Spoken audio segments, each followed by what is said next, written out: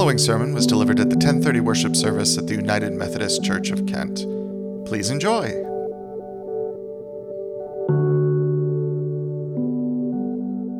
Well, today we are continuing our October worship series, a series exploring for these 5 weeks, these 5 Sundays in October this year, 5 essential practices that reconnect us with God and with each other. These are the practices that shape our discipleship journey, that center our lives in loving God and loving our neighbors. They are practices that have helped Jesus' followers in the past and will help us today to grow into the fuller life that God intends for each of us and for all of us. Last Sunday, we began this series with the practice of worship and set goals for worshiping in the coming year, both as individuals and together. Worship, we said, is our practice of giving attention to God. And so I am inviting each of us to commit to doing so in the coming year in 2 ways, both individually and together. First, by praying 5 times each day, listening and expressing thanks.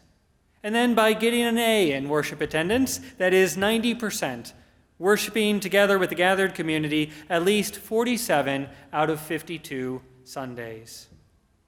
Well, now today we are turning to our second practice, turning from worship to study, reconnecting with God and with each other by prayerfully searching the Scriptures and otherwise by learning or growing together in community. And if you need to be reminded of these goals that we're setting throughout this series, you can find commitment cards on the back table. Many of you may have received those in the mail. They're also available for you on our website. But let's begin this morning with study and with Scripture. I invite you to consider the role of our Scriptures in your life. How has Scripture shaped you, formed you, taken root in you, and grown? I brought with me this morning a small pile of Bibles that live in my office. Each of them entered my life at a different time in my life, at a different season of my life, at a different stage in my discipleship journey. I have with me this morning the Bible that I purchased from my hometown bookstore. I think I was maybe in the 3rd grade. It's in the King James Version. I think that means that maybe I was a rather serious child. I'm not sure. But I remember I paid a little extra also to have my name embossed here on the cover, and you can still read it there. I have also the Bible that I received as a gift from my hometown church when I was a 6th grader, when I confirmed my faith. This was the confirmation gift that each of us received, was the version of a study Bible. I have also the Bibles that I used during college and during the seminary as I started to study the Bible more deeply and in a more sort of academic way. I have also the Bible that I'm using now with our Covenant Bible Study group, the class, and I'm getting the chance to learn from the wisdom of others. This Covenant Bible Study, this Common English Bible Study Bible, that's a gift to me as well. I have also back on the seats there where I sit during the worship services, the Bible that I carry with me most often. I carry it with me almost everywhere and certainly into every worship service every week. Each of those Bibles with me this day, they represent these different stages or seasons of faith. Scripture has touched and shaped and impacted my life, encouraged me and challenged me and grown me immensely, but also variably throughout my life. Looking through these different Bibles and considering them all together provides a tangible reminder for me that our Scriptures are indeed a living word speaking to us differently in different moments in our lives. And yet in every season, at every stage in life situation, they have the power to transform us. So it was for Jesus, and so it is for us who would follow him. Recall from Jesus' story, for example, the very beginning of his ministry according to 3 of our 4 Gospels, his baptism, and then the trip into the wilderness. As the Gospel of Matthew tells the story, the Spirit led Jesus up into the wilderness so that the devil might tempt him. After Jesus had fasted for 40 days and 40 nights, he was starving. The tempter came to him and said, "Since you are God's Son, command these stones to become bread." And Jesus replied, "It is written, that is, in Scripture, it is written, people won't live only by bread, but by every word spoken by God." You see, in this moment of difficulty, in this wilderness experience at the beginning of Jesus' ministry, isolated, tempted, starving, Jesus recalls words from Scripture.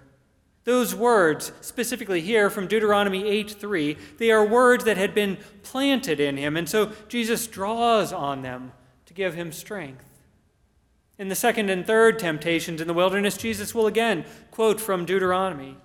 And later on in his life, in fact, throughout his ministry, both in his teachings and in times of great challenge, he will quote from Scripture and he will reinterpret Scripture over and over again and again and again.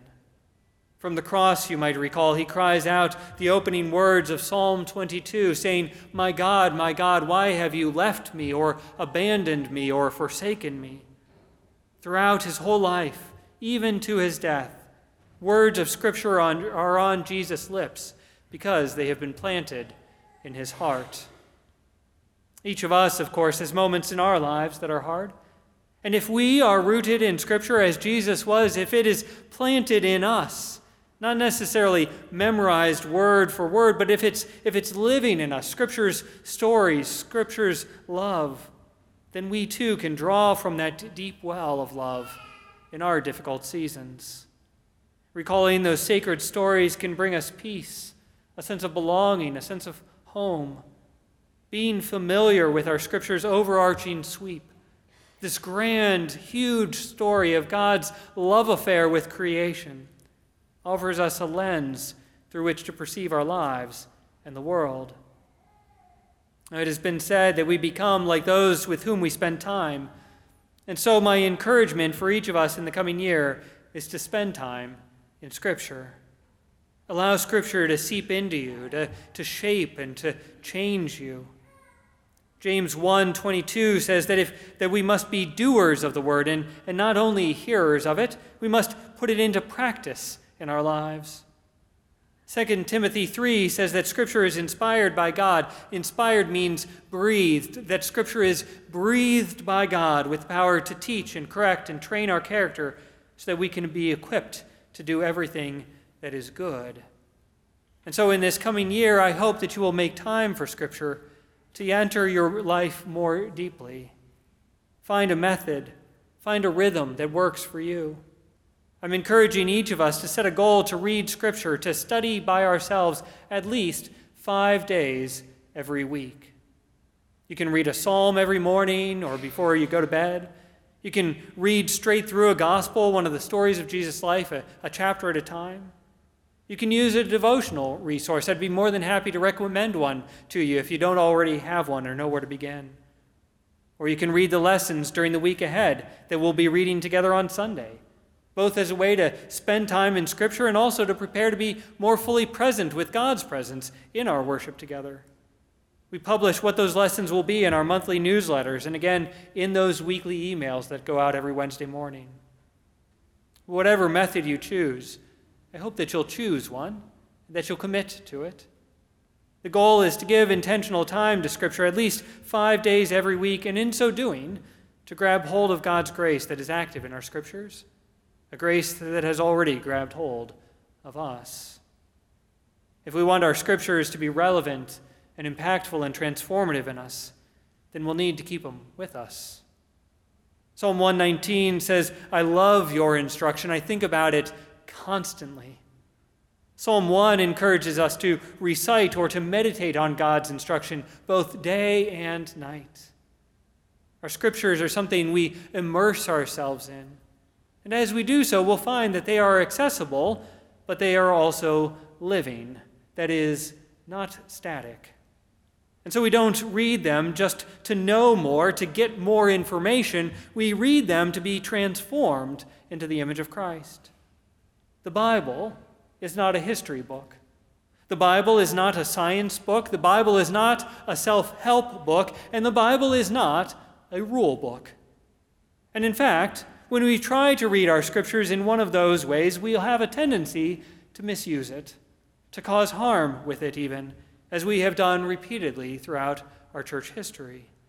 Manipulating Scripture to support practices of racism and misogyny and heterosexism and exploitation of creation, for example, communicating through Scripture messages of exclusion and hate instead of connection and love. No, friends, Scripture is so much more than a tool to be used to bolster our arguments. Scripture is an invitation to active imagination and then faithful response. Even, along the way, much prayerful wrestling. For it is an inspired and an inspiring story, a story that is still being told through your life and through our life together, as God continues to breathe not only through Scripture, but through us. In our Methodist tradition, of course, we have a tool to help us, a method for wrestling with our Scriptures, as we prayerfully and thoughtfully and carefully interpret and respond to it. The Wesleyan Quadrilateral reminds us that we don't study Scripture in a vacuum, but as part of an ongoing conversation, a conversation that includes the long arc of our tradition and our own and others' reason and critical thought, and our own and others' lived experiences. All these things, each of them, tradition, reason, and experience, each are essential as we listen for God's still speaking voice through our Scriptures. They can be helpful tools also for listening for God's still speaking voice elsewhere, beyond our Scriptures too. For God doesn't speak to us only through Scripture. Psalm 19 that we read this morning says that creation itself speaks in God's voice. All sorts of other writings too, and artwork and music and our own lives and the lives of folks around us. And so as we recommit this year to this practice of study, let us not just open ourselves to Scripture, let us open ourselves to other ways of learning and growing too. For example, other reading, and specifically reading books that challenge you, books that stretch and grow you, that are written from perspectives that have long been sidelined, or that are written by authors with lived experiences very different from your own. Especially right now in this rather strange cultural moment when some folks are afraid to encounter different perspectives, when challenges to ban books from our public libraries and public schools are spiking, reading banned books, opening ourselves to hearing God's voice speaking through stories that are new to us, reading banned books can in fact be an act of our discipleship. So let's study Scripture in the coming year, but not only Scripture. Study all sorts of books and the created world. Study your own experiences and those of your neighbors. Listen attentively to as many different voices as possible. Approach the world with curiosity and wonder instead of being closed up with judgment and fear. And do so especially in conversation with others. Because the truth is, of course, that God doesn't just speak to us through the Scriptures and through the world. God speaks to all of us. Back to the story of the beginning of Jesus' ministry, notice that that's exactly what he does. After leaving the wilderness, he goes and he finds a community that can learn and grow together. Studying doesn't just connect us with God, it connects us with each other.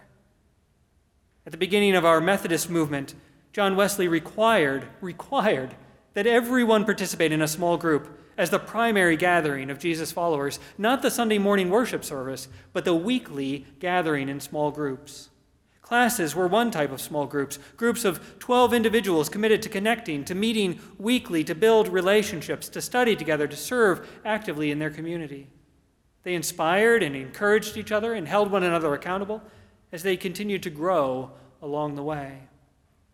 Small groups are fundamental then to our method, and they are essential to living our mission. They can feel intimidating for us at first. Even just making the time for them can feel like a huge, insurmountable barrier. But they also have the power to change our lives. For when we connect with others, we open to God's Word, a Word speaking through our Scriptures, speaking through whatever else we're studying, and speaking through our lives. This past week, we published on our church website, and we have print versions available also this morning, a small group ministries interest form. The goal that I'm encouraging each of us to set for studying together in the upcoming year is to participate in a small group of some sort.